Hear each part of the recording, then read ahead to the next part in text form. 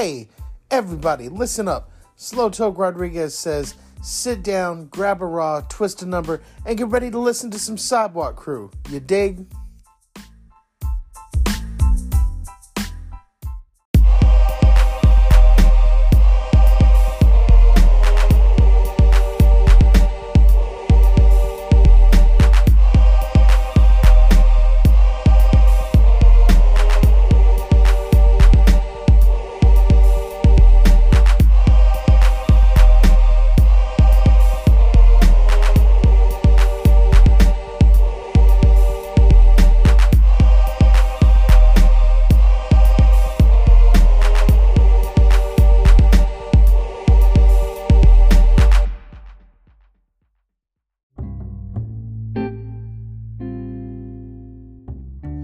What up, everybody, and thanks for tuning in to yet another awesome action-packed episode of the Sidewalk Crew. I'm your host, Tony Rodriguez, and I've got some cool information for you. So we took last weekend off to do some planning and everything, and we are bringing back OG Sidewalk Crew, ladies and gentlemen. That is, I am proud to announce we're bringing back the old school format, the panel format. We're still going to do one-offs with me and guests. Pardon me for a second. Oh, yeah. That's what we needed. A little drink of that Dubby energy drink, baby. Man, look, we're bringing back the original format of the podcast, just because I think we can have more fun, and we can do more content for you guys if we do it that way. I'll be announcing the panel members via social media over the next week. Next week, we will also have another solo dolo episode that comes out on the 30th, or excuse me. Yeah, next week on the 30th, we'll have another single episode coming out featuring a really cool guest that I'm really excited about having in the studio. But then the week after that, we will announce our panelist, and then we will do our first panel show the following weekend. And it'll be the first time we've done a panel show since OG Sidewalk Crew went off the air off YouTube. Then we moved over to this purely audio format. I will say that the old school guys are coming back. We're still going to do the throwback episode with the OG Sidewalk Crew, with, the foreign object Caesar Fremont, Big Fab Fabio Fremont, and the Florida man Jason Brown, and probably Tiny Tim too, and Graham Johnson. If we could get Bacon in, that'd be neat too. But we're moving back to panel just because I think it's a better way for us to move and distribute content for you guys. So, keep your ears out for more news about that. It's going to be fantastic. I'm looking forward to it. It's going to be a great, wonderful, fantastic time, and I love you guys for sticking around with us. Now, a couple things we got to talk about before we get into everything. First things first, the UCC semifinals was last night, and that was it. 10 guys went into the ring, and we found out this morning that your top 6, okay, are you ready? This is your 6 finalists, all right? We've got Melissa Dowdy, Carl Martindale, Eric Brown, J.D. Etheridge, Seth Kerman, and Ethan Justice. Those are your final 6. Those are going to be your finalists. Oh, pardon me. Look, I've just got to tell you guys, the finalists that we've got for this are fantastic. They're amazing. They're wonderful. And there's not much I could see doing without them around. So get your tickets now, guys. You have to understand that show last night was magical, and then these guys are going to move on to, the biggest round that the UCC's ever done. It's the 15th year of the UCC. So with it being the 15th year, Jenny, of course, moved the prizes up to $2,000, and also the winner of the UCC, as it was announced last night, will headline a show at the Crown Theater during the North Carolina Comedy Festival, and a bunch of other amazing prizes that she's going to announce as well. So there is a headliner spot up for grabs for these guys. Whoever wins this will headline a show at the Crown Theater. That's incredible. I mean, working in the Crown Room in the theater is amazing. So you'll get to do a show at the North Carolina Comedy Festival, and arguably the biggest comedy festival in the Southeast. Of course, I'm on the festival. Remember, festival dates are September 1st through the 10th. Tickets are available online now via Eventbrite. Make sure you get your tickets now to see those dates. My specific dates we will plug on social media for the shows that I will be on, but please, please, please come out to as many of those comedy festival shows as you can. Remember, if you were to attend every single show, you could see over 350 different comedic acts, okay, ranging from stand-up, sketch, improv. There's even some musical comedy that goes on too, guys like the Buster Cups. So, you guys, just, it's amazing. And I can't wait. I can't wait for it. It's my favorite time about September. But before we do that, I'd like to talk about a couple dates that I've got coming up. First and foremost, big shouts out to Live to Laugh Comedy. Robert Every, out here working, hosting stuff and everything. We've got another cool show this week at Brewer's Kettle for you guys. Jordan Freeman's hosting this Wednesday. And our feature act is going to be Major Keys Parsons. She is a force wherever she goes. I promise you, she's a great time and a great laugh. So definitely come check us out at the Brewer's Kettle. And of course, the littest open mic in the world is every Thursday at the Idiot Box. Definitely make sure you check us out there. We've got 3 Greensboro Laughs shows for you this weekend. 1 on Friday, 2 on Saturday. Check the Eventbrite for times. Fantastic lineups. Take a look at that. Now, me personally, remember, August the 4th, I will be at the Palm in Virginia. That is going to be a dispensary show. Antonio Washington and myself will be on that. That's going to be wonderful and amazing. Then also we have on August the 11th, I will be back at Gray Gables, and this lineup is crazy. Live to Laugh putting this one on as well. Shouts out to Robert Everett for having on, but I'll be your host. Antonio Washington will be your guest spot. Then featuring, you're going to have David Goolsby, and Big Daddy J.D. Etheridge is closing out the evening, man.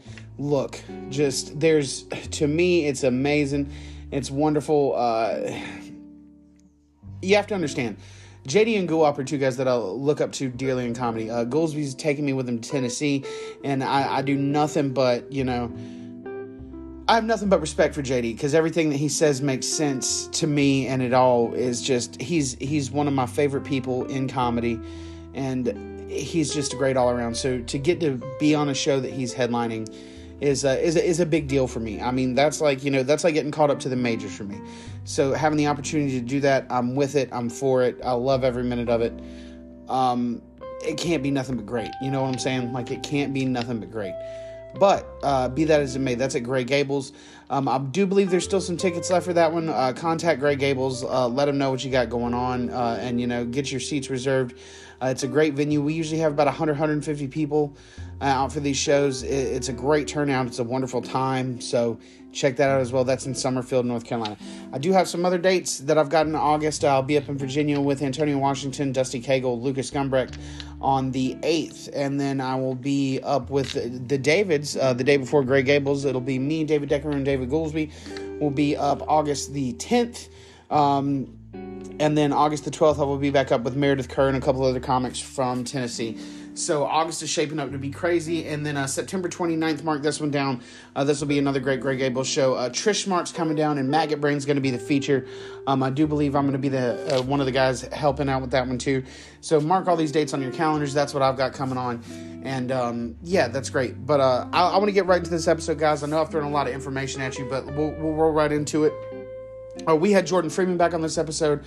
Jordan Freeman is one of the first people I ever invited on my podcast many episodes ago. And it's a great time to talk to Jordan. He's one of my great friends in comedy.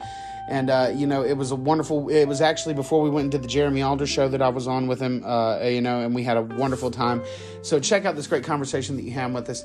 And remember, Jordan Freeman is going to be hosting this week at Brewer's Kettle, so keep your ears out for that, ladies and gentlemen. But without further ado, we'll get into the episode. And remember to stick around for the commercial at the end to learn about some of my other great comedic friends. And as always, I love you guys. Thank you so much for listening. So here we go with Jordan Freeman.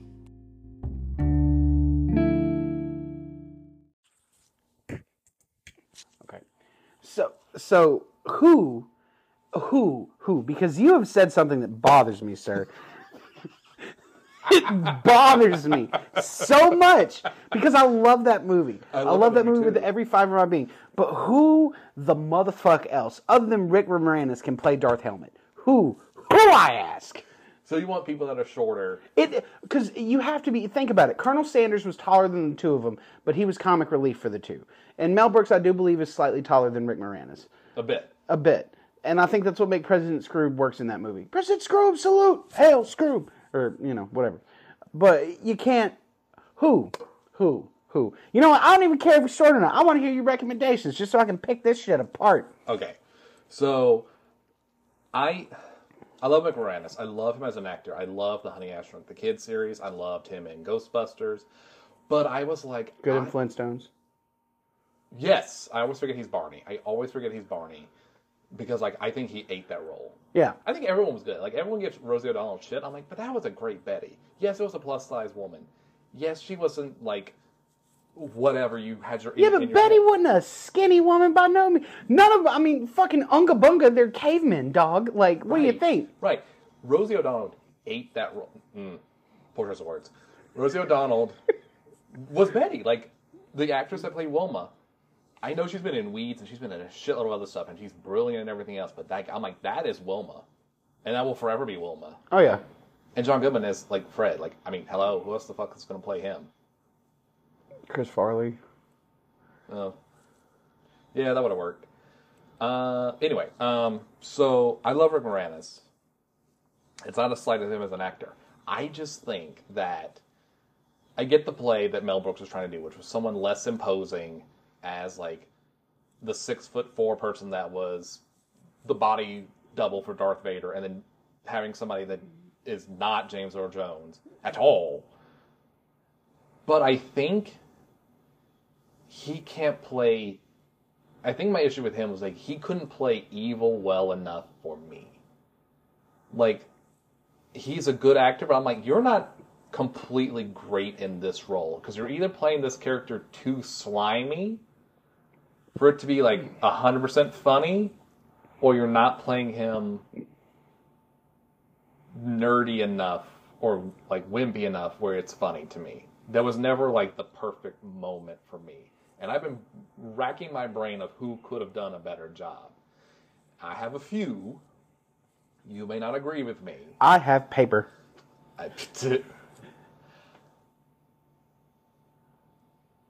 So I have a few, and I was racking my brain on who's worked with Mel first. Who would be good in this role that's worked with Mel, and it would be funny. First one off the bat was Gene Wilder. It's hard for me to argue that. I'll come up with it. Continue with the list. So I thought Gene Wilder would be hysterical. I know he's problematic now. I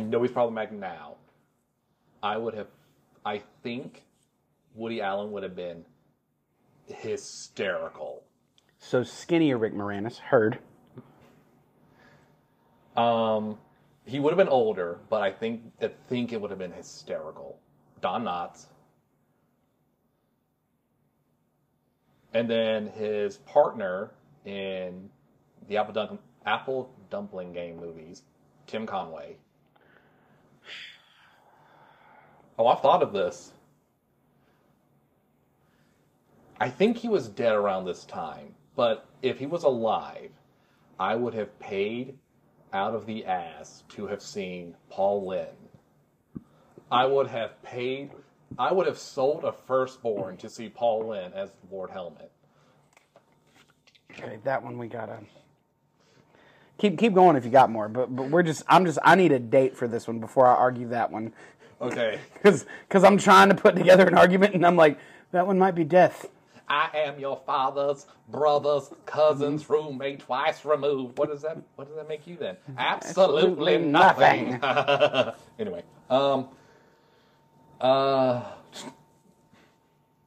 okay. He would be taller, and he would be stockier. But hear me out. Oh fuck! I just forgot his name. Fuck. What is his goddamn name? Harvey Firestein. Harvey Firestein. The one, Independence Day, the one that's the assistant. Yeah. David, why did I just tell my mother to go to Florida? David! I would have, oh God. And also, Jeff Goldblum would have been funny to me. Not my first choice, but funnier. Who else? I had a few more. In like the neurotic kind of sense. Okay, yeah, so. What is his name? John something. He passed away some years ago. He was on 8 Ways to Date My Teenage Daughter. John Ritter could not have... No. There's no way. I'll immediately veto that one before you finish the list. There's no fucking way. No. John Ritter, fantastic actor. And you didn't even bring up Bad Santa, which had him and Bernie Mac. So, like, it was...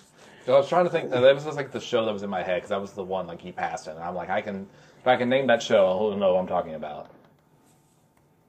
And I think that's everybody, but I had one that I was like, I think it would have been funny just for his inflections, but I would not have cast him, but I think it would have been funny. Danny DeVito. What year did Twins come out? 88, I think. So it would have been that Danny DeVito. Yeah, it would have been that Danny DeVito. Okay. So that's where we're putting lines in the sand at here. There's one, but I think because he's so tall, like it wouldn't have worked. But Harvey Korman. No. Harvey Korman got his Mel Brooks chance in Blazing Saddles. And that was it. And furthermore, to further your end on that, like, at that point, if you're going to do Harvey Korman and Blazing Saddles and Tim Conway, then who the fuck does Carol Burnett play in Robin Hood Men in Tights? Because that's the movie she's got to be in after that. Oh, she would play the Maid Marian's assistant, whatever her name is. Oh, yeah, Hildy or whatever, yeah. Before you do it, you must go through it, or else I blew it. That would be her role. That or Tracy Ullman, the witch.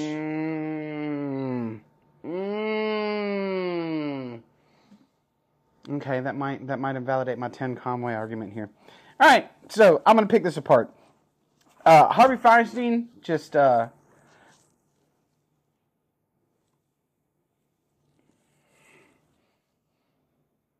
I can't see him with the voice doing it the whole time. It just... First of all, Harvey, my favorite thing that Harvey was ever in is Mrs. Doubtfire. Oh, I think it's everybody's favorite thing. I think that's his most iconic role besides being in Independence Day.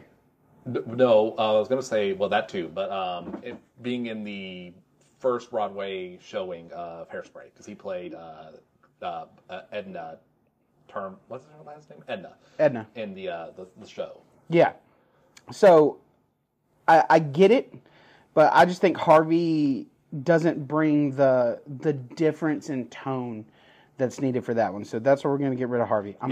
He's much lower on the list of names. Oh yeah, I'm gonna do Gene Wilder last, because there's reasons why it can't be Gene Wilder. There's a lot of reasons why it can't be Gene Wilder. Mainly because he was shooting Willy Wonka at the time. No, Willy Wonka was the 70s. This was the 80s. Willy Wonka was the 70s? 73, I think. It was early 70s. That movie's at least over 50 years old. It's 73, I'm pretty sure. 71. Oh, okay. At the time of Spaceballs, I think he was doing those Spaceballs was 87. Yeah, at that time he was doing the buddy comedies with Richard Pryor, if memory serves. Yeah, so why would you do anything else? Well, that's awful. Richard Pryor and Gene Wilder had the best chemistry like ever on things. So the movie where they're in it with each other and they start looking around the house and they start going ba-dum, ba-dum, ba-dum, ba-dum, ba-dum. You know that moment was not scripted? Oh, yeah. They both at the same time, not looking at each other on the scene, started doing it because they thought it was like the same, like they just thought it would be comedic. Yeah. For the point of that. Those two men are insane. Well, were. But, so before we get to Gene Wilder. All right, so Paul Lynde, very dead in 1982. No more argument there. It was 80. Okay. Yeah. I knew he died in the 80s, but I couldn't remember if it was early or late. Voiced so many good Hanna-Barbera characters. Yes. I enjoyed Paul Lynde on Bewitched, probably more than anything else. And wasn't he on Hollywood Squares for a long time? He was in Middle Square for years. Yeah. Well, you know that everything's gonna be better. So that immediately out Paul in. Paul Rubens wouldn't have been bad. Best death scene ever. Him and Buffy when they finally stake him in Buffy, he's just like, and then he falls down, and dies. Perfect. Everybody forgets, kids, that that's Pee Wee Herman, and we're not talking about Sarah Michelle Gellar. We're talking about this shitty movie that had Donald Sutherland was the Watcher in that one. Mm-hmm. I don't think his name was Giles, but he was the Watcher. I don't think it was. It also had Luke Perry in it. Very young Luke. Yeah, Luke Perry. Was it Luke Perry? It was the one that was in Riverdale. Yeah, Luke. You mean Dawson's Creek? No. He was in Riverdale as one of the dad characters. He was the dad of Archie. Oh, yeah. Buffy's the first of the movie. Let me get a cast list. Donald Sutherland, Paul Rubens. I need it. Yep, Luke Perry. Okay, I was making sure his last name was correct. For some reason, my brain was like, that's not the right last name. Oh my God, I forgot Hilary Swank was in there. Yep. One of her first roles. Yes, sir.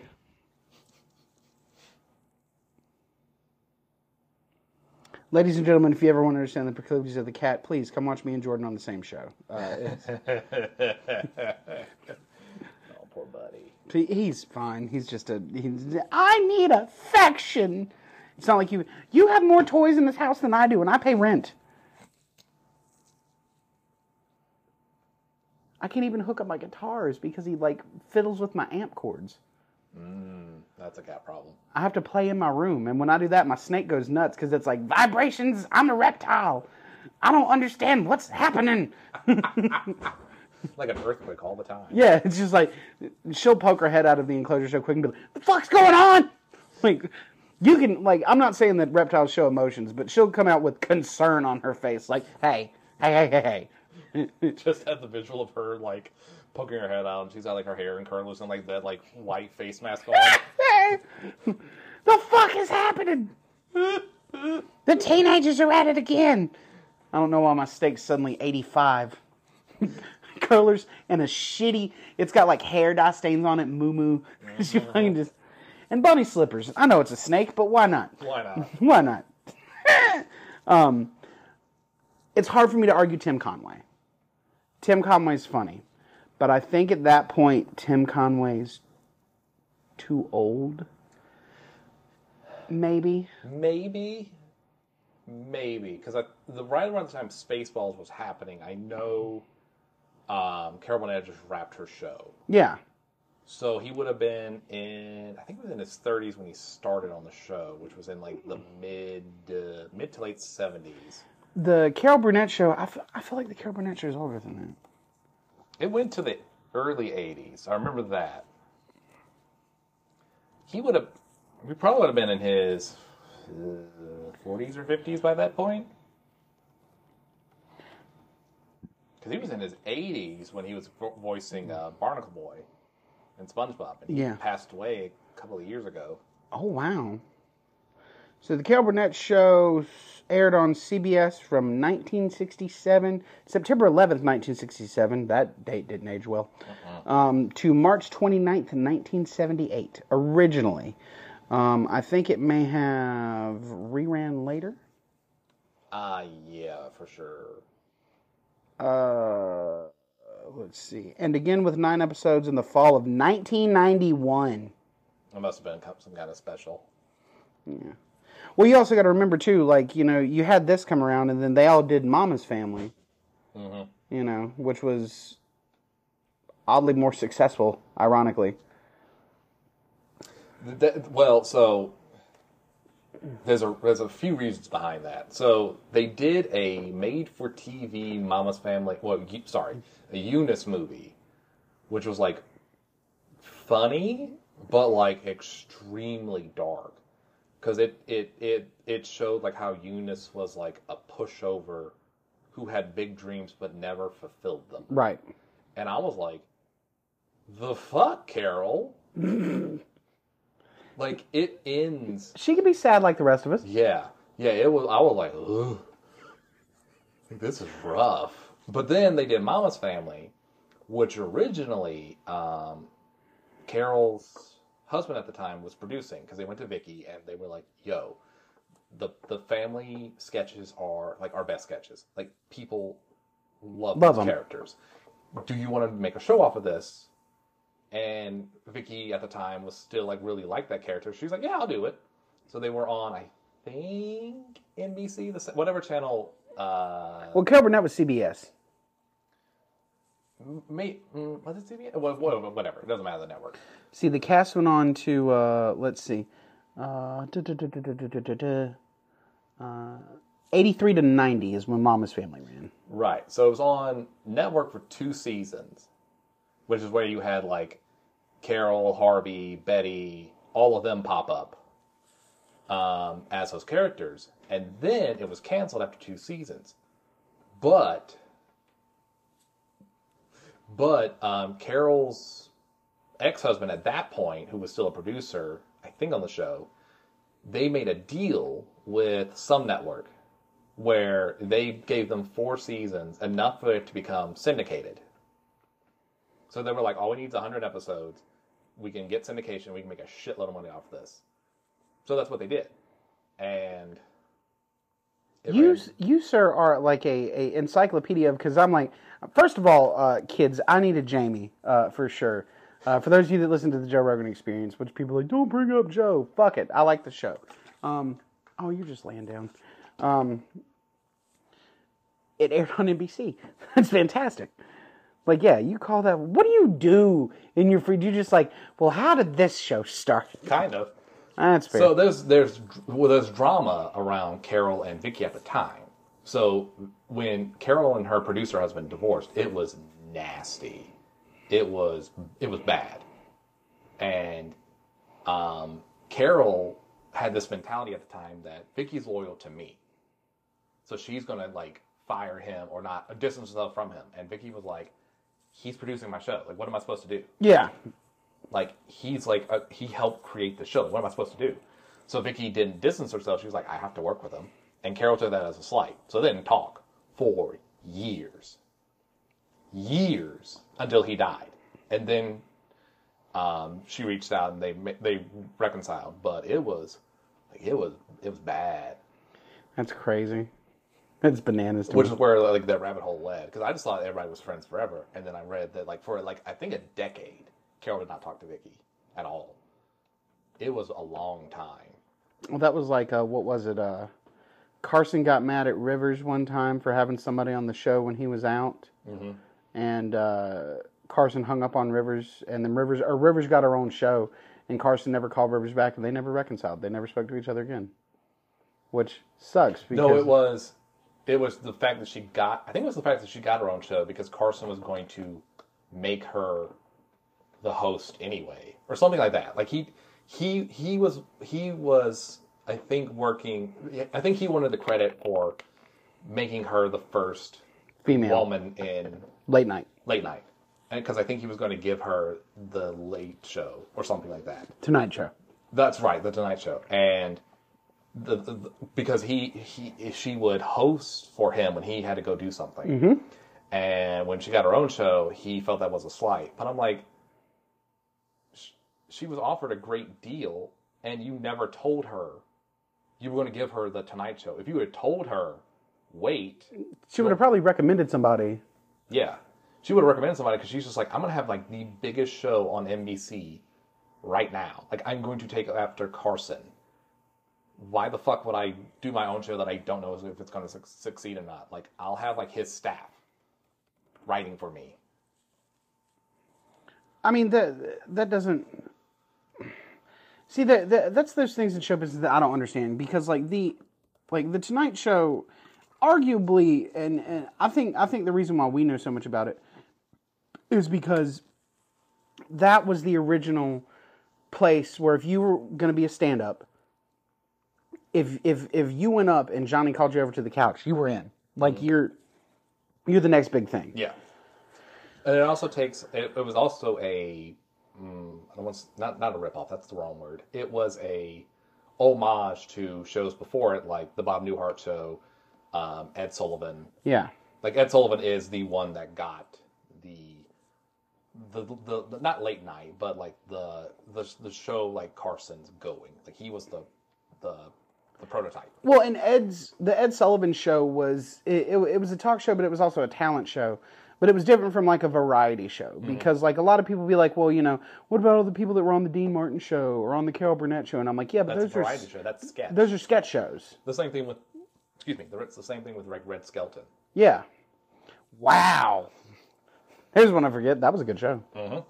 And that's where everyone's just like, what's the difference between Ed and Red? I'm like, Ed sat you down and talked with you, and you did your bit there. Like you did your dancing, your singing, or whatever. You showcased your talent. And then you had a conversation with him. Red did let you showcase your talent. Like if he had a singer on there, they sang their song, they did the little trick, they did whatever, and then they were in a sketch. Same thing when Cher or Tina or Maggie Smith was on the Carol Burnett show. They did their talent. I mean, for Maggie, it was just acting and sketches. But like with Cher, she sang a song. With Bet, she sang a song. I'm calling out gay icons because, like, I mean, I watch those episodes a lot. We're going to come back to that one in a second because I got some questions about Cher and gay icon for a minute. Like, just because of Chaz Bono, I feel like that's a cop-out. So it actually started before that. Well, no, I get that, but I still gotta get. So Tim Conway's out. That's what I'm saying. We went through all that for me to say Tim Conway's the fuck out. Don Knotts is out because Barney Five can't be Dark Helmet. Barney Five can't be Dark Helmet. I mean, if Andy Griffin can play like a drunken, abusive asshole in a movie, I think Barney Fife can play. Well, I'm not saying he can't do it, but you have to look at it. Like he was like his character at the time was Three's Company. Like, oh my God, what's happening here? Well, it's true. So like, it's what is he gonna do? Show up in a velour suit? Yeah, but I mean, like, he could have been in the movie, but I don't think he could have been Helmet. Woody Allen is skinny, slightly taller Rick Moranis. Matter of fact, if you split Woody Allen in two, you get his looks and everything morphs off into Rick Moranis, and the way his weird ass talks becomes Jeff Goldblum. Or Billy Crystal. No, Jeff Goldblum. Definitely Jeff. Billy Crystal's the only thing. I'm saying if Rick Moranis and Jeff Goldblum do the fucking fusion dance and try to go tinks it out, they become Woody Allen. Tell me I'm wrong. Fairer than that, then you have to ask the question: which one of them wants to marry their adopted daughter? Well, I mean, I'm sure when you make a creature, it has some of its own thoughts. That's true. They did the fusion dance wrong. That's why he was so skinny and not tall. And for some odd reason wore much thicker glasses. Right. Woody Allen had some thick glasses, boy. Still does. Joints so thick they pick up cable. I don't count Woody Allen as a person anymore. Same. He's a footnote. Which brings us to one of my favorite of all time, and that's Gene Wilder.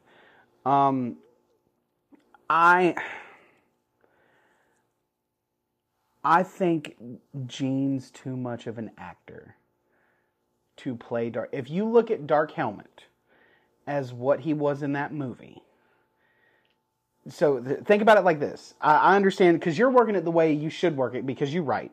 You know, so you're working it like, oh, well, we put Gene Wilder in here and we swap all this stuff around. No. Stop thinking like a writer. Think like a Gentile for a second. I want you to unplug Rick Moranis, plug in Gene Wilder, and hit play.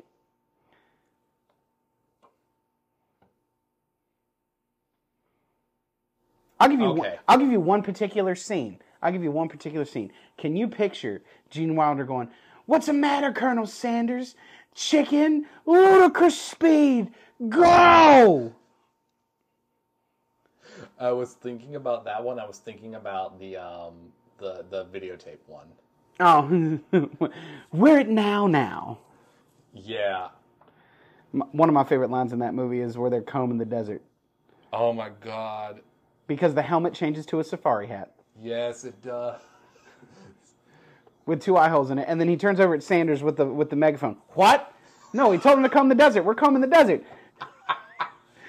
Then he perched down and looked at the people. Find anything yet? It's like, what are you doing? I love that movie, and I still like. I think Rick Moranis was like, to me, like the weak spot of that movie. But like, that's just my own opinion because I think with who he was surrounded by, it's like, oof, you have a lot of good heavy hitters right now. I mean, Joan Rivers didn't have to play Dot. There were other people that could have been Dot. Like, Dot could have been Carol Burnett. Shit. Dot could have been Bette Midler. Dot could have been Carol Channing. You want to get technical? Wow. Sorry. Wait. You better not throw up in here. This is a Mercedes. Wow, I don't know if that's Carol Channing or Mitzi Shore. I think it's Mitzi Shore. oh God, Phyllis Diller. Cool. Maron will lose it all 3 times before he becomes a successful comedian. That's my Mitzi Shore cursing Mark Maron, which, if you ask him, happened. I could buy it. I will say this though: as much as I love Spaceballs, and I love Mel Brooks, I think Mel Brooks is brilliant. I think every parody movie that is not written by someone with the last name Waynes has almost failed at trying to replicate what he did.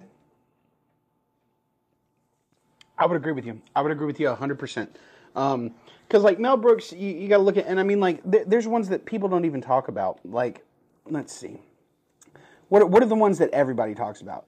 The ones that everybody talks about are Spaceballs, Young Frankenstein, Robin Hood, Men in Tights, History of the World, which has got a sequel. Weirdly enough, it's good. I know it's good. I'm amazed at like how long that. Blazing Saddles. That I was just about to say that when I got on the. Silent Movie. Oh, I was forgetting about that one. Yeah. To Be or Not to Be. I have not heard that one. So To Be and Not to Be is 1983. It is, I think, Christopher Lloyd's in that one, Tim Matheson's in that one, Charles Durning's in that one, Ronnie Graham's in that movie, sir. Wow. Yeah, it's a good movie. To Be or Not to Be is really good. You've also got High Anxiety, which is fantastic. I mean, my personal... Blazing Saddles and Young Frankenstein are probably my favorite. But honestly, my favorite thing that he did, and because he did it first, and I don't know if he wrote it or if he was just in it and has made it popular. But my favorite musical is The Producers. And originally, before it was Matthew Broderick and Nathan Lane, The Producers was... Gene Wilder, and I can't think of his name, but I can see him. Wasn't Gene Wilder. It was Gene Wilder. He played Matthew Broderick's character. Oh, yeah, he was Gene Wilder. I thought Mel Brooks was in the movie. No, he's not in The Producers. He wrote and directed it. Yeah, okay, there you go. It's Zio Mostel. Yes. Is Max Bialystock. But yeah, The Producers is arguably my favorite. I love the musical. I love the remake almost more than the original. But the fact that Kenneth Mars played Franz Lipkin was fantastic. And Christopher Hewlett as Roger Elizabeth Debris is fantastic. And then you've got Andreas Wolsten as Carmen Gia, which is Roger's little thing. So I'm the opposite. I like the musical a little bit more, and I have one reason for it. I think Roger Debris playing Hitler is funnier than what they did in the original with the hippie dude. Yeah, but I'm saying the remake with Matthew Broderick and Nathan Lane. That's my favorite version of it. Oh, I heard that backwards. Sorry. Yeah, no, that's my favorite version of it. Yeah, because Roger Debris out of nowhere just becoming Hitler. Fantastic. So the way I described that and Will Ferrell as a German is just... That was funny. That is still good. The way I described The Producers, the Broadway show and the musical, I should say, is that's what happens when a writer realizes that an already funny joke can be funnier. Also, because Mel Brooks looked at arguably one of his first movie, his first creative piece, that is iconic. Like, it's in, I think the U.S. catalog. And he was like, you know what? I'm going to make that funnier. And he did. He did. The list is stuff. I wish I could get it in chronological order. That's why I need an intern, people. Now, this was another controversial statement, and you might disagree with me. We get Jack Finnegan to do it. Oh, he would do it. Absolutely. I was going to say something. I'm not going to say it. Yeah, don't do that. This episode is sponsored, sir. Don't get me demonetized. You save your unsensible... fuck it. Don't say it. I won't. So my controversial opinion was, I feel like Spaceballs was the moment where Mel Brooks's parodies started to wane. Yes. But I mean, so look at it this way though. Spaceballs is 1987. Men in Tights was 93. Oh, I forget about that one. Dracula Dead and Loving It.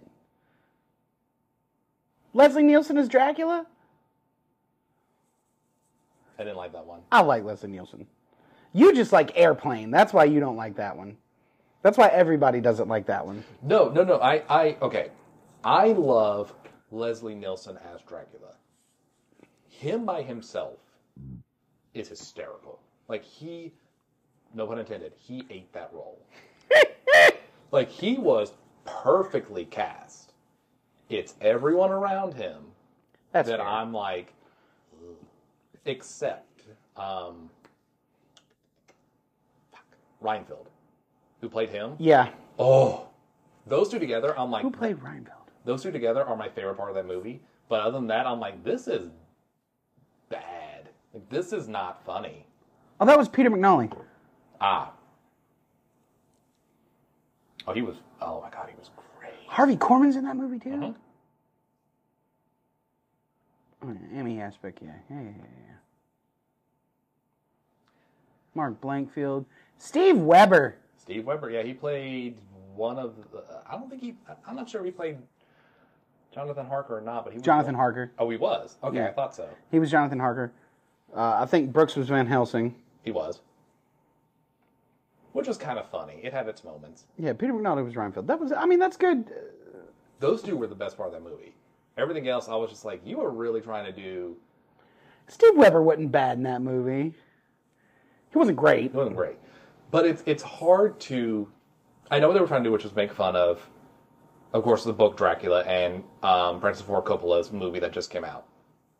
The issue is, if you're going to do another famous Gothic character, another horror icon, people are going to look back at what you already did with another famous Gothic horror icon, and they're going to compare it. And no offense to Dracula Dead and Loving It, Young Frankenstein is 1,000 times better. I disagree. I say Young Frankenstein's 1,000,000 times better. Fair enough. Because, like, there's a difference between... The look on your face when I said I disagree I was about to be like, what? There's a difference between Mel and Gene working together on a movie they are both super passionate about versus Mel doing a movie for a check. Yeah. Because that is what Dracula felt like. It was, hey, you already did one Gothic horror character, and Francis Ford Coppola's making a shitload of money with this movie that just got nominated for, like, Oscars. Want to make a parody? If only he could have got Gary Oldman. So good. The joke, the joke would have been funnier if he had gotten Keanu Reeves to play Jonathan Harker again, and this time he just spoke with a straight American accent. He wasn't even trying to be British. Yeah. Well, I mean, let's be real. He wasn't really trying to be British in that one, was he? No. And I love both Keanu Reeves and I love Winona Ryder. I think they're great actors. But I was like, whoever did the casting for this movie was like half right and then stoned. Because it's like Gary Oldman and Anthony Hopkins, duh. Keanu Reeves, who has done nothing until that point except play being Bill and Ted, and always play like a lost, confused teenager, you're going to make him a British lawyer. Like, you had Carrie Eloise in that movie, who is fucking British. Why the fuck is he not Jonathan Harker? He's already successful. He already had The Princess Bride. He's already bankable. Why the fuck? You know what? I could rage about the casting for this movie. Okay, I'll do you one better if we're going to talk about casting like this. Let's talk about Highlander for a second, okay? Let's talk about Highlander for a second. A role where a Scotsman is an immortal, and they hire the Scottiest Scotsman in the world to play a Spaniard. I mean, if we want to keep doing that rabbit hole, it's Antonio Banderas playing an Arabic. No. 13th Warrior was fantastic. Don't you? That is the only hero I have. Don't you take that from me, you cracker-ass cracker. Or Anthony Hopkins playing a Spaniard in Zorro. That's not so bad. It's not so bad, but I'm like, that is a Wales Englishman, sir. But they made him tan. Well, he had a natural tan. He was also a debutante though, so he was a well-to-do. So it made and you got to remember they were from Spain, so they look like that. That's fine. But what I'm talking about is the fact that Sean Connery was in Highlander as a Spaniard, and he talked like he was selling Slotsky's deli sandwiches the whole time. I think the other one too was the other funny one to me was Catherine Zeta-Jones. Like they were like, she's Spanish. I'm like, she is Scottish. And Spanish. Ish. Yeah. Yeah, a little bit. I'm like, I love her in that role. She's really good in that movie. But I'm like, we have Selma Hayek and Penelope Cruz right now. Like, what happened? I think Selma was, if I'm not mistaken, Selma was just more wrapped up in other stuff at the time. That could have been true. Because you got to look at it. You got Selma in, what's after Desperado? What's the one after Desperado? From Dusk Till Dawn? No, that has nothing to do with Once Upon a Time in between. There's one in between because Desperado has I'm thinking El Mariachi is the first, and Antonio Banderas is in it. So Desperado and Once Upon a Time, there's your Selma fix for the time, and that's Selma and Antonio. But then, damn it! Now that I think about it. Fuck you, Jordan. Catherine Zeta-Jones was good in that movie. She was good. I'm not saying she wasn't, but it's just it's you look at the 90s, and the 90s was for me well, of course I was born in the 90s, but when you look back at the film and that moment in history, it's we were smart enough to know not to cast Mickey Rooney as an Asian man. So why do we have a Frenchman playing an ancient Asian man in Mortal Kombat?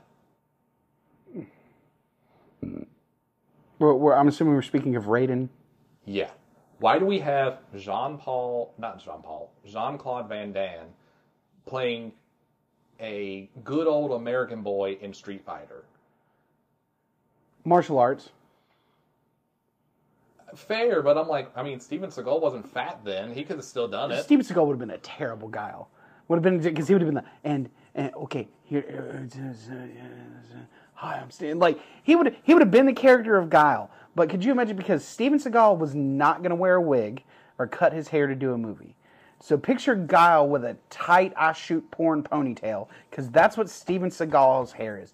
Steven Seagal does his hair up like a flag girl in high school. There is so much VO5 in that man's hair, keeping it down.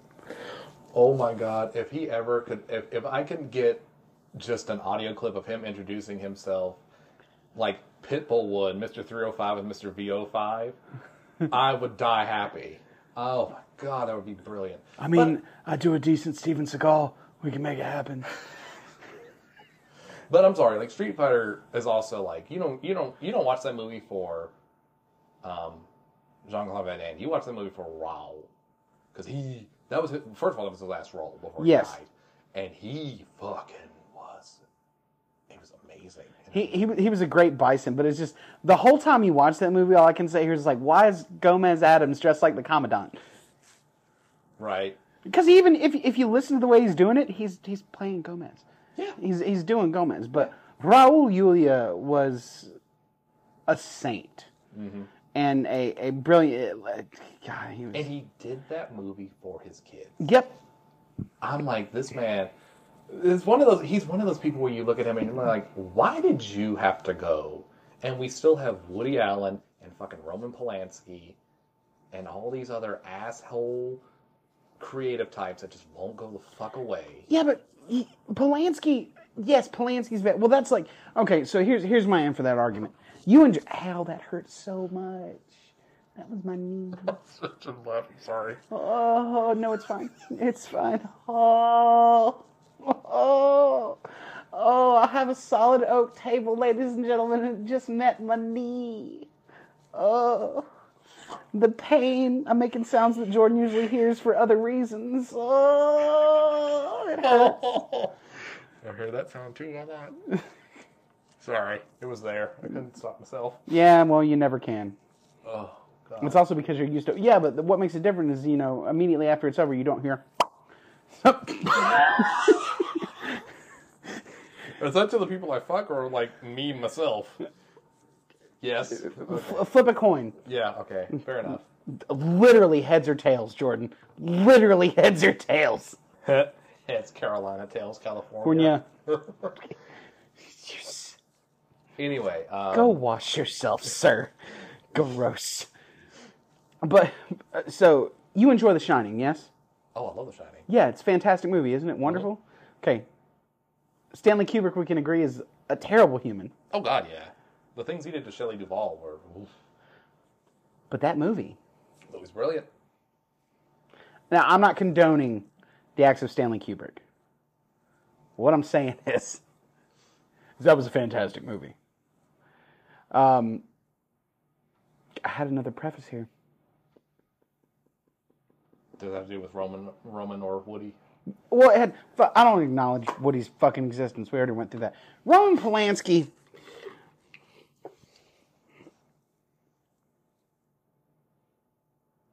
I can't make an argument. I was about to make an artist versus art argument, but like Roman's kind of bad. So I'll do one. It's easier for me to do an artist versus. I wasn't gonna do Cosby. I was gonna do Chris Brown. I mean, like, yeah, he can dance his ass off, but he's just light-skinned Omarion. But I mean, with more domestic abuse. Right. But and I can live with Cosby too, because it's like, how do you separate yourself from the art? Kevin Spacey. I love House of Cards. I love that show. I love the character of Frank Underwood. Seven. I love Seven. I love that movie. Usual Suspects. American, not Pie. Beauty. American Beauty, yeah. I love Kevin Spacey as an actor. I think he's in brilliant movies. I'm not going to not watch them because of, what he's alleged to do. And I say alleged because, like, everything's still in trial phase. Well, when it comes to Kevin Spacey, my thing is I think that he took some liberties with some younger gentlemen that were of consenting age. And I mean, like, I don't mean like, we live in the South, people. So, like, there's literally a thing here called the age of consent, and it's a weird gray line in a lot of trials. Mm-hmm. But, if you're in high school and you meet your high school sweetheart and she's a couple grades below you, that's a gray area that you can cross when you get there. What I'm saying is Kevin Spacey was, and it was known in the Hollywood world that he liked younger dudes. And I think most of those people were probably 18. The vast majority, I would say. Because for the same reason, like I had a buddy. I can't remember. I had a buddy, so and I won't say his name because that's just rude. But I had a buddy who dated a chick for a little while, and then they got pregnant. And then when they're in the hospital, the doctor asked her age, and it is a few years younger than she had told my friend. Yeah. Oh, no. So that happens, and that was glossed over, and looked at differently because of the situation. Right. So I think that stuff like that could have happened to Kevin, but also, like, it was known in, circles how he was. So maybe don't bring your teenagers to a party with alcohol and Kevin fucking Spacey. It's like bringing your kid to Neverland. Yeah. Who the...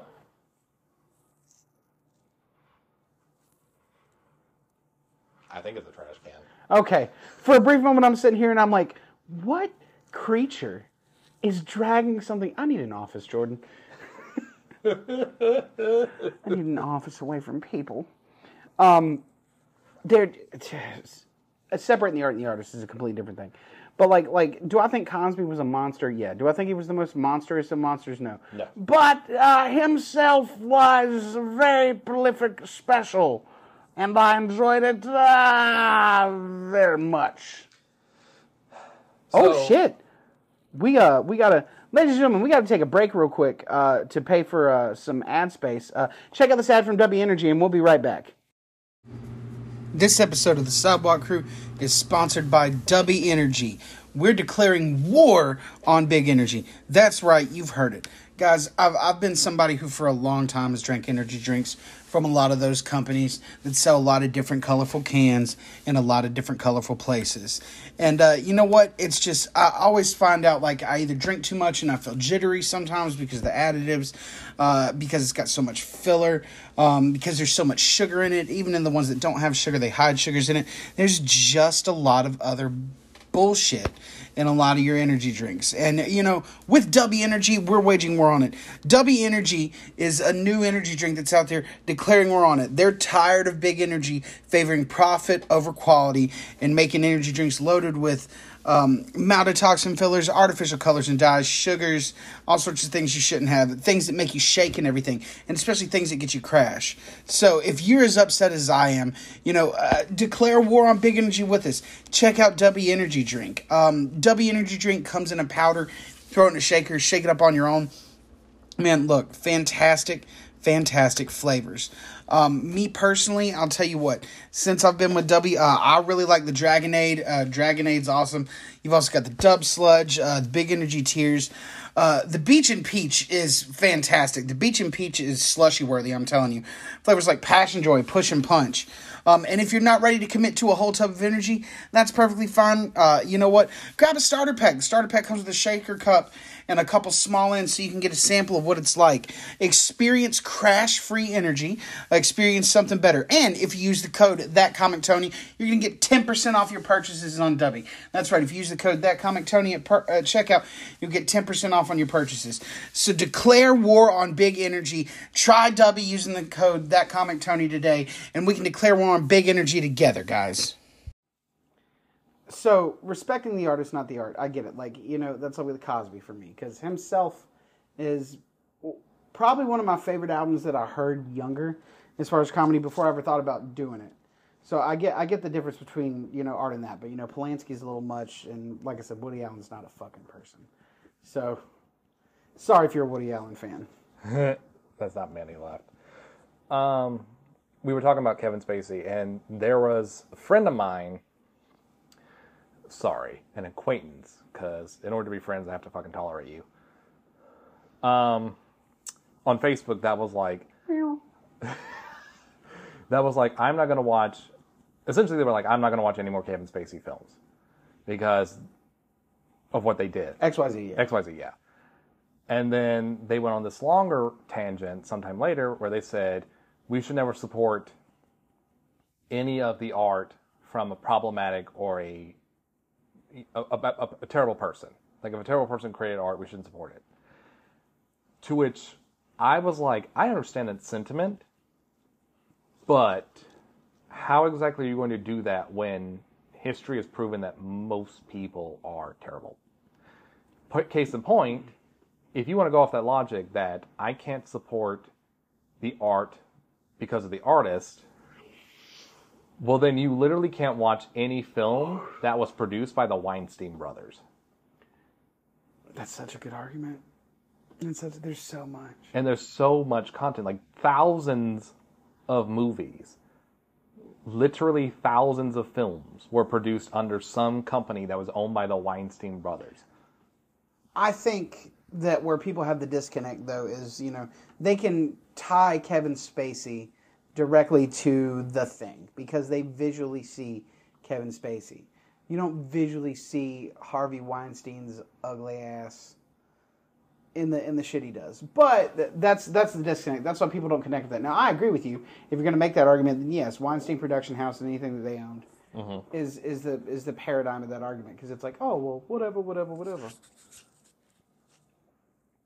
Exactly. Like, and I try to do a quick think of it when I made that comment. I was like, what movies did they produce? And it's like all the Scream movies except for the newest two. So basically, most of New Line Cinema's in the 90s. Yep. Most of Miramax. All of Miramax, I think. That ruins Kevin Smith. And Tarantino. And Robert Rodriguez. Well, maybe not Robert. No, Robert. Robert did a lot of films with Dimension and Miramax. Spy Kids is Dimension. Well, I thought Dimension was his. No, Dimension's a part. Dimension is. It might be his, but it's owned by. It might have been his, but it's owned by the Weinsteins. Okay. Because it was Dimension Films, Weinstein, whatever the company was called, and then Miramax. Because Dimension was like the films that were for, like the popcorn films, like Scream, Kevin Smith stuff. Well, that was Miramax. Well, let me rephrase that. Because Miramax was their branch for more Oscar films. Like Kevin Smith stuff, Tarantino. The one with like the the W's was like Art House. The Weinstein Corporation was like the production thing, but then Miramax was the studio. Mm-hmm. And then because like if you look at the newer stuff, I think from Jay and Silent Bob Strike Back On, it says View Askew at the beginning because Kevin Smith's producing it. But like just because the Weinstein Company at that point wasn't the producer, they owned the studio. So like Weinstein got a bing in the movie because they own the studio, but then the studio that it's shot at is indeed Miramax. And then your production. That's why it got so convoluted, because you'd have all these indie workouts and then somebody picked them up who was owned by somebody else. And then you're sitting there, it's like, what is it, Family Guy repeat? He's like, I hate going to movies now. I can't tell when the movie actually starts and when the credits stop. Oh yeah, and they do like the whole like 10-minute bit of like production companies. And he's like, oh come on, this looks dark and brooding. Who's this guy? Private Eye Investigations. Oh, what the hell, Stewie? That's fucking. It's a good bit. In a show that is no longer a good bit, that was a good bit. Yeah, Family Guy's doing on the way downhill. Yeah. American Dad is better. For sure. American Dad is better. Rick and Morty's better than both of them. I'll die on that hill. We'll die on that hill. I even like season 6. I mean, it's definitely. Well, I'll be interested to see like what happens now that they got rid of. Oh, it's fine. Yeah, I'm sure it will be. They've got. It's been a well-oiled machine for so long that they can probably just take over without him. When they've had people fill in his voice for a while because when Rick was drunk, Justin Roiland was drunk. So like there would be days where he'd just be like, "No, we're let's see, Morty, I'm drunk, Morty. Had too much, Morty. I don't know what to do anymore, Morty. Insert Rick Sanchez words here. Oh, jeez, Rick. This is no longer a podcast. This is just an audition for a voice reel. Right. Enough. Okay, I'm done. Oh. I definitely get separating the artist and the art.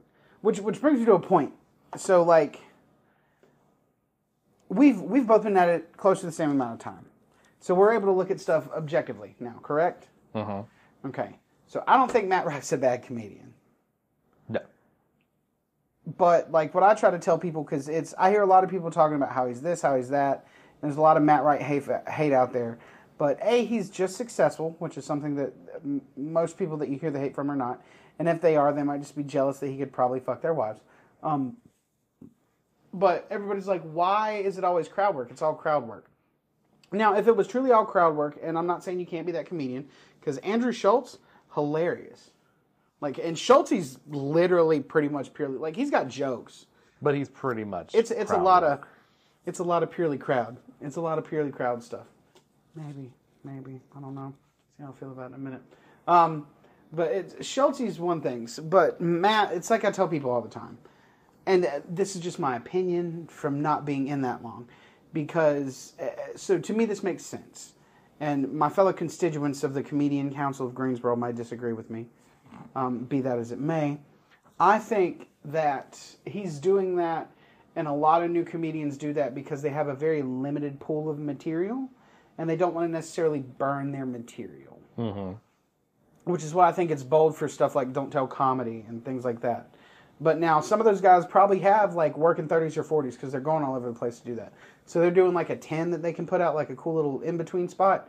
Neat. And you don't burn all your material. And if you put out a 10, you can still wedge that material in between other material if you have material that ties into that material. And it makes sense. But like, you know, you'd be crazy if you only had an hour material to just put out your hour. Like, if you were touring with it and then you released it, that's one thing. But to like put it out and then go tour with it, that's different. Like Sledgehammer just came out on the 4th. And they recorded that in 2022, I think. Or at the end of 2022, 2023. So, like, it's a great special. But, you know, he toured on that and then he released his special at the end of the tour. So now he'll go back and he'll start writing again. Or while he was on tour, at the end of that tour, he was probably changing jokes around and working on newer material and getting ready to do what he's looking at. And then he'll kind of probably be local for a little while, for a year or so, and like go regional and hit like newer bits. He can still do some of those bits because, you know, you're a big comedian, i.e. Tom. I believe I said Tom Segura Sledgehammer when I started this. I might have just said Sledgehammer. I think you just said Sledgehammer, but... Okay. Yeah, Tom Segura. So you're Tom fucking Segura. You can do some of your jokes, but you as a comedian, just off of the conversations you've heard, or, you know, you hear him have... He's gonna work on new stuff for a while, and in about 2 years he'll have another comedy baby. That's just how it works. But if you're not at that level, you'd be remiss to burn it. So I think he does that because he doesn't burn it. That's my take on the matter. Is why they do that. Thoughts? Excuse me. I would agree, and I think if you're a newer comedian and your first thought is like, I need a social media presence, which we all do, despite how much like we may hate doing it, like because most comedians are like introverts that have to be extroverts to do the thing. Yeah.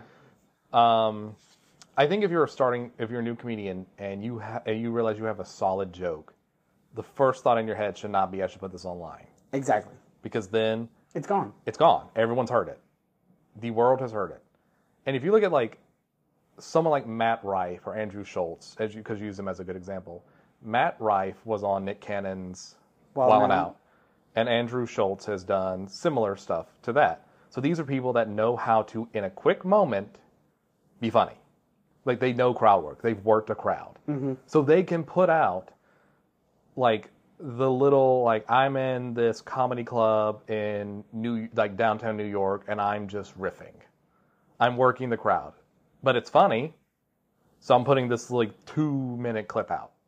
Because it gets me views, it gets me monetized, I'm making money. It's good for a yuck. A yuck, exactly. Now, what I would say you do is something that our friend Momo's doing. You just do sketches. Yeah, you show how funny you are as a writer. And you're not burning your material. I'm sure every one of those sketches has 1 or 2 jokes attached to it that directly pertain to the material in the sketch, but do not burn the sketch, and the sketch does not burn the material. Bingo, exactly. But that's also because Momo's a fucking madman. Yes. But that's what you should do starting out. You should focus on your writing and showing that you're funny outside of stand-up. Or taking a joke premise and making it into this 3 to 5 minute sketch. So that way you're getting your funny across, but you're not burning the joke. Exactly. Now, I think my favorite thing online was just like, oh, well, like Matt Rife's only popular because he's hot. I mean, first of all, fact, he is very attractive. That is a good look. Not going to deny that. He's a very attractive person. That is like, I mean, like that's a dude that you look at. That's why so many dudes are mad because they're like, fuck this guy, man. Like, I'm funny, but look at him. But my thing is, it's like, it shouldn't matter how you look. Like, it shouldn't matter how you look let me rephrase that. How you look as a comedian shouldn't be what makes you funny or not. Correct. Because, I mean, some comedians, they use their looks to be like, look how fat I am. Look how, like, big my nose is. Like, look at this, look at that. And they use that to enhance their jokes. I mean, speaking from experience, it works. It works. But, like, you think of somebody who was attractive back in the day. Like, you see Matt Rife and you're like, oh, he's hot. But you think of, like, Andrew Schultz, who's attractive. You think of Dan Cook when he first started out, he was attractive. You think of these comedians, or, like, Bo Burnham is attractive. He's lanky, but he's attractive. So then it's like, everyone's just like, oh, well, people go to see them because they're hot. And I'm like, well, I've seen people that are hot do stand-up, and they are dog shit. Just because they're pleasing to look at doesn't mean I'm going to get a laugh. They're going to make me laugh. Like, Matt Rife is good-looking. Bo Burnham is good-looking. But they're funny. Yeah, they can be funny 90% of the time, for sure. And that helps. Especially for comedy. In case you're not aware, ladies and gentlemen, being funny is very helpful if you're trying to do what we're doing. Yeah. Because, I mean, and the other thing is, too, it's like you have people that... I'm leaning into the non-existent microphone over here. You have people that are comedy act... the thing I think about the most is Charlie Sheen, when he lost the job at 2.5 Men. He wanted this, like, revenge comedy tour of sorts. And he wasn't funny. He was a comedy actor who was funny because he knew how to act funny and he had good writers. Yeah, somebody could write the role for him, but that doesn't necessarily mean that he himself can tell jokes. Exactly. Like, Matt Rife is funny. a very attractive man, and he could be he has the jawline and the body to be like a model, to do like maybe not runway, but like catalog or something. He could spend a good amount of time on just his looks and make a shitload of money. He could. But he's also funny. So it's just like it's an extra bonus as a comedian to be like, I am funny enough to get like sold out shows. It's just a nice little coincidence that I'm also hot as fuck. Well, see, and the problem was they got a lot of people caught up.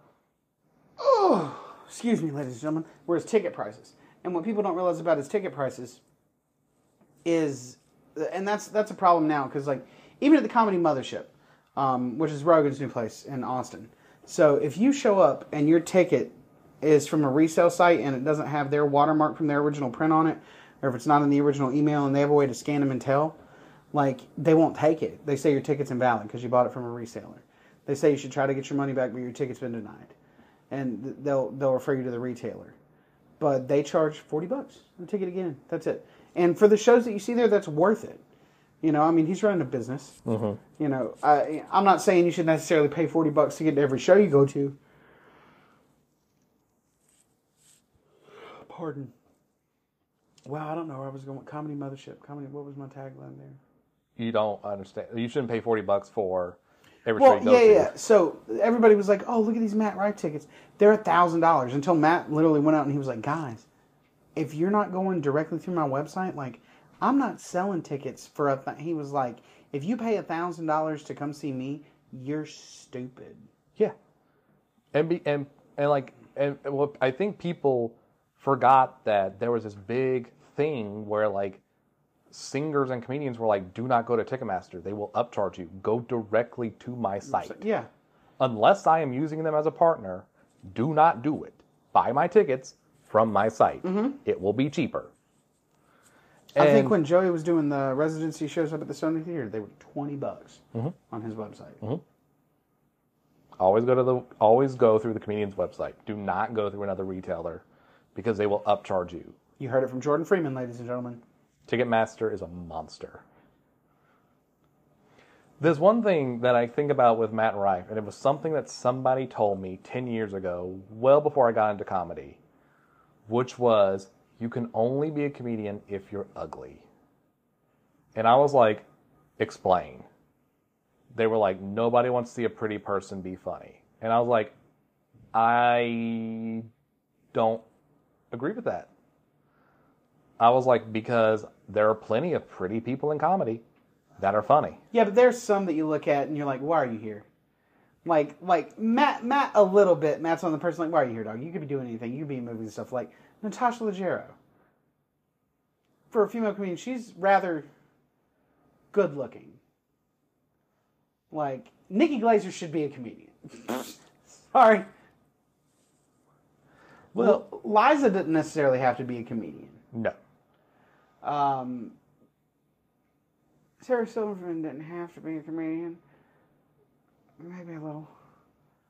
But like, usually when you think of comedians, you think of guys like, so look at the 80s. I mean, if you skip over like Danny Tanner, it's like, yeah, I'm sure Dice Clay looked good to some, but he was no fucking Hasselhoff and Baywatch, I'm sure ladies love the fact that Sam Kinison was famous, but nobody ever said, look at that rockin' Kinison bod. What? I'm not saying Chris Farley never got laid, but it wasn't for his abs. No. Well, you also got to think too, like someone in the '80s, it's like a Matt Rife, who's just a very attractive man who's funny. You think of like Eddie Murphy. Eddie Murphy in the '80s was, he's still a very attractive man now. Like he's aging well because black don't crack. He looked goofy. Duh. He looked he looks like to me he looks like such a kid because he was like 21, 22 when that shit was shot. So, but that's just the way my brain translated it because I'm used to. I think my first.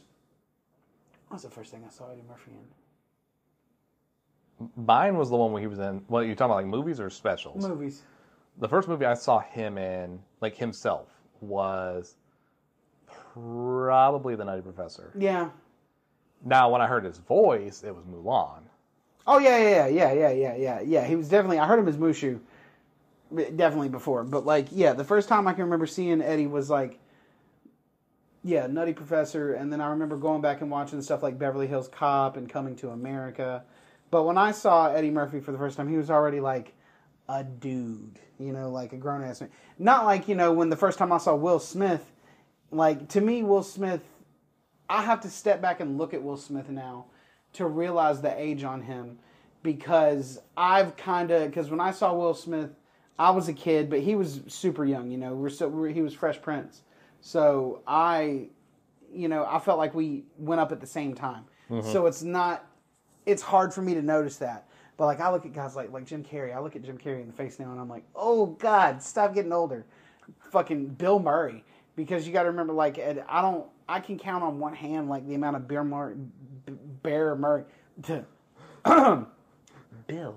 Murray roles that happened in like the 90s when I would have watched him as like a come up. Even Arnold at that point was a little up there. He'd already done like Predator and what's the one with him and Sinbad? Jingle All the Way? Jingle All the Way, yeah. That's the second time we brought that movie up this podcast. Yeah, Jingle All the Way. But he was already older than so. With some people, it's a phenomenon for me, but with other people, it's noticeable. Mm-hmm. The difference between the two. I had a point there, Jordan. I don't know what it was. I just think that like it still has never set with me when people were just like, oh, you can only be funny if you're like basically like unattractive, and it's like why. It's like you can be funny and be attractive. It's just a matter of like comedy is all about taste. It is, but if you're hot, you better be really funny. Right. Like you better be really funny. Well, like Ron White's a gas, but like, like Matt Rife's got to be like funny. Well, I think that's the narrative for anybody that isn't a white, average-looking dude. Is you have to be, an average-looking dude in general. Like, the average-looking dude can just be funny. A woman has to be really funny. An attractive dude has to be really funny. And we're still in a phase where, like, some minorities have to be really funny to make it. And it's just like, why do the comedy should not be the place where, like, an average-looking dude is just like, I exceed. It's just like, So, let's see if I can wrap this around my warped little heady by here.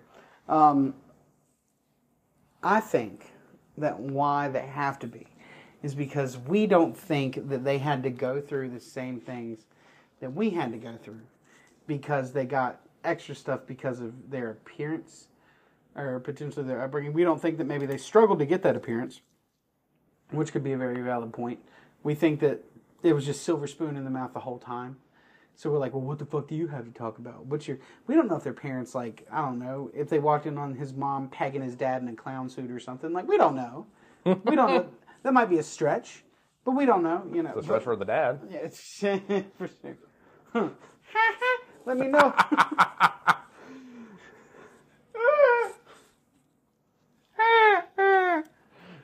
I'm sorry, guys. But yeah, so I feel like that's why. We feel like they've had advantages. Like, Neil's got that bit where, I won't spoil this bit, but he was like, I'm not saying I'm better than you all, but... I mean, that's funny. Because, like, he doesn't think he's better than us. But if you're a shallow person on the outside looking in, they'd be like, oh, definitely. Yeah, 100%. yeah. 100%. Yeah, for sure. But I don't know. I have no hate for Matt Rife. I am like, if you're succeeding, kudos. Exactly. Like, I want to be in your shoes one day. Yes. Like, kudos to you. I hope you succeed. Let me be your opener one day. Yeah, put me on. Put me on. Put me on. Let me get a guest spot, dog. I'll do a hot 3. Yeah, I'll do a hot 3. Yeah, exactly. I'm like, I'll be your opener in more ways than one. Look, if Matt Wright said bend over, I would be like, where? Ladies and gentlemen, if you're a fan of Jordan Freeman's comedy, I suggest you see him as many times as you can now, before the CIA shows up to take him back to the alien hangar that he escaped from. Because, Jesus Christ. I have one friend who has seen my stand-up a couple of times, and it's just like, the fact that you haven't been canceled blows my mind. Yeah. I'm like, because I'm not big yet. Well, it's... you can't cancel me if I don't care. Exactly. I mean, I guess you can, but, you know. Yeah. But, like, my argument with him, he was like, I can't believe you're not canceled. I'm like, well, all someone cancel me is going to do is just going to get me notoriety, and then I'm right back into the spotlight, and I'm doing my thing. So all you're doing is just giving me a leg up. So go for it. I don't, like, go for it. Cancel me. That just means people will finally know who the fuck I am. Yes. You're not wrong. Well, guys, I do believe... so for those of you in the Jackson, I know this is going to come out later, but Mr. Freeman and I are on a show tonight, so we're about to have to get ready to do the daggum thing. It's going to be a good time. It's me, Jordan Freeman, Hewlin Saunders, and Jeremy Alder at the Brewers Kettle in Kernersville, show put on by Live to Laugh Comedy. Check out their page. They do a bunch of shows all the time. We do open mic every week at Brewers Kettle in Kernersville. That's on East Mountain Street in Kernersville. It's a fun little Wednesday thing. Hewlin Saunders hosts. I host a decent little bit too. Sometimes we have guest hosts. We usually have a feature. Once a month we have a show. And then we are doing a Saturday comedy night every night, or once a month at Brewers Kettle now. And then Live to Laugh also puts on shows at this place called Gray Gables in Summerfield. It's a really cool little outdoor venue. They post the shows monthly. So if you ever want to come to one of those, definitely hit up Live to Laugh Comedy on their page. Or look up the Gray Gables event page where you can check them out. And also, don't forget, ladies and gentlemen, my favorite place to do comedy in the world, as much as I love working with Live to Laugh Comedy, they're a great group, but my home club is the Idiot Box Comedy Club in Greensboro, North Carolina. They have the littest open mic around every Thursday. Go online to Eventbrite, pay your $5, secure your spot, and you can come up and, you can work on your new stuff, you can work on your own stuff, you can be a good hang, you can be a weird hang. If it's your first time and you try, you'll probably get laughs. I assure you. It's a great time. We're good people. Definitely check them out. They do shows all the time. They have stand-up classes. They have improv classes. Every so often they do sketch stuff. You can watch improv and sketch at this club in addition with stand-up. Also, we're selling tickets currently for the North Carolina Comedy Festival. That's September the 1st through the 10th. If you come to every single show, you will see over 300 different acts of stand-up, improv, and sketch. Some of the best all over the United States. We got people that come from all over. I'm pretty sure Cam Wiley's down. He's from fucking Canada, ladies and gentlemen. We've had people from everywhere at this thing. It's a pleasure to be a part of it. I'm on it. Jordan Freeman's on it. A lot of the funny people you hear on this podcast are on it. So you should definitely get those. You can get all those tickets for events at the Idiot Box on Eventbrite. Head over to Eventbrite, type in Greensboro, North Carolina, search the Idiot Box, follow them, check out their page for a full list of everything. Jordan Freeman, what shows you got coming up? Other than tonight? Yes. I will be at Monstercade August 18th. It is a Tuesday at 8. And Comedy Blows, yeah. Big Comedy Blows. And then after that, the only thing I have right now in September is the festival. The festival. Yep. Well, ladies and gentlemen, if you're looking for a fun comic, please reach out to us and we can give you Jordan Freeman's information. Book that man, he be funny! Hide your kids, hide your wife, book Jordan Freeman. Hide your husband? What do you mean hide your wife? I mean, like, some people refer to their husbands as their wives. It's 2023, Jordan. You can be whatever you want to be, Jordan Freeman. Even a pedophile? You can be almost whatever you want to be, Jordan Freeman. There you go. That's Jordan's comedy, ladies and gentlemen. It is. And now, me, myself, I am doing a lot of stuff. In August, on the 4th and on the, the 4th and the 8th, I will be in Virginia at the Palm on the 4th, and I will be in Whitfield, Virginia on the 8th. The 8th is a free show. The Palm has tickets available on Eventbrite. You can catch those links at the bottom of my page. August 23rd, I'll be in Pigeon Forge, Tennessee. That's right, Pigeon Forge, Tennessee. I'll be taking place in a comedy contest down there. You've got nightly winners, and then everybody goes back. I'm actually in the last week of that. Also, August 11th, I will be back at Grey Gables, and I'm super excited for this one. I'll be hosting. David Goolsby, Big Papa Don Guap will be your feature, and the man, the myth, the legend, the big homie, J.D. Etheridge will be headlining that show at Grey Gables. Summerfield, we are coming to slide on y'all sons of bitches. Y'all don't know what's about to go down, baby. Ow! It's going to be so much fun. So much fun. And I'll also be on the North Carolina Comedy Festival in September. I'll have links to all those dates on the page. We'll have links to Jordan Freeman's dates as well. Thanks, guys, for coming and listening to another episode of the Sidewalk Crew. Remember, this episode was brought to you by W Energy. That is the jitter-free energy. You can visit w.gg, type in the code ThatComicTony for 10% off on your order. They're currently doing a buy one, get one free special right now. Now's a good time to jump on it. Me, personally, I love the Beach and Peach. I think it's a fantastic flavor. I throw 2 scoops in my shaker with 8 ounces of water, and it gets me through the day without feeling like I'm putting booger sugar up my nose. Because who wants to tweak from Too Much Monster? So check out W Energy at w.gg. And remember, you can use the code ThatComicTony for 10% off on your purchases. And ladies and gentlemen, W loves me so much that code works every single time you use it. So definitely go through us, w.gg, code ThatComicTony, and get 10% off your purchase today. Jordan, I appreciate you coming on, buddy. Not a problem. Hey, man, it's going to be a fun night tonight. Guys, we love you from all of us here at the Sidewalk Crew. Enjoy your week. I love you all. Peace out, fuckers.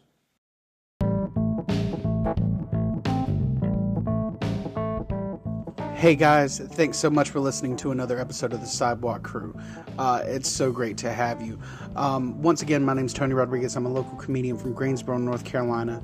I'm a young aspiring comic. I am taking bookings currently, so if you are a booker and you found a way to this show through recommendation, please get at me through my email, thatcomictony@icloud.com. To reach out to me, and that'd be fantastic. Also, if you'd like to come on the show or you think you have an interesting story, you can check me out at thatcomictony@icloud.com. Also, I'm also That Comic Tony on all social medias except Facebook, where I'm Tony Rodriguez, and it's a picture of me on stage at the Idiot Box Comedy Club, if you're trying to find a reference to that. Now, while I've got you here, before you get out of here, I'd like to say some cool stuff about some friends of mine. If you enjoyed this podcast, please like, rate, and subscribe. Also, please check out the following. My buddy David Goolsby, a.k.a. Guap, has a podcast called The Uap that he releases on Mondays here on Spotify. Also, the Creative Businessmen Studios on YouTube, they have several amazing shows, including The Creative Businessmen, Dumbest Tom in the Room with Tom Simmons, and Never Been Happier with Eric Trundy. They also have this show called The Mike and the Machine with Craig Boudreau, and, they're great people. I get to work with all these guys a lot, and we have fun with them. Oh, there's also The Moments with Jermaine Calando. Now, Guap and the Uap are available on Spotify. I believe the Creative Businessman Studios has some episodes on Spotify, and I think Jermaine might have a couple on Spotify. But you can find The Moments with Jermaine Calando and all your creative business and all the Creative Businessman Studios podcasts and shows on YouTube. The Moments with Jermaine Colando is how you get at him, and search the Creative Businessman Studios to find shows like Never Been Happier, The Creative Businessman, and Dumbest Tom in the Room. Thank you guys so much for listening. Check out my friends' podcasts. And if you're in Greensboro and you'd love to come see some fantastic comedy, please, like I say at the end of every show, check us out at the Idiot Box Comedy Club. You can find their information on Facebook, the Idiot Box Comedy Club in Greensboro, or on their website, idiotboxers.com. Thank you so much.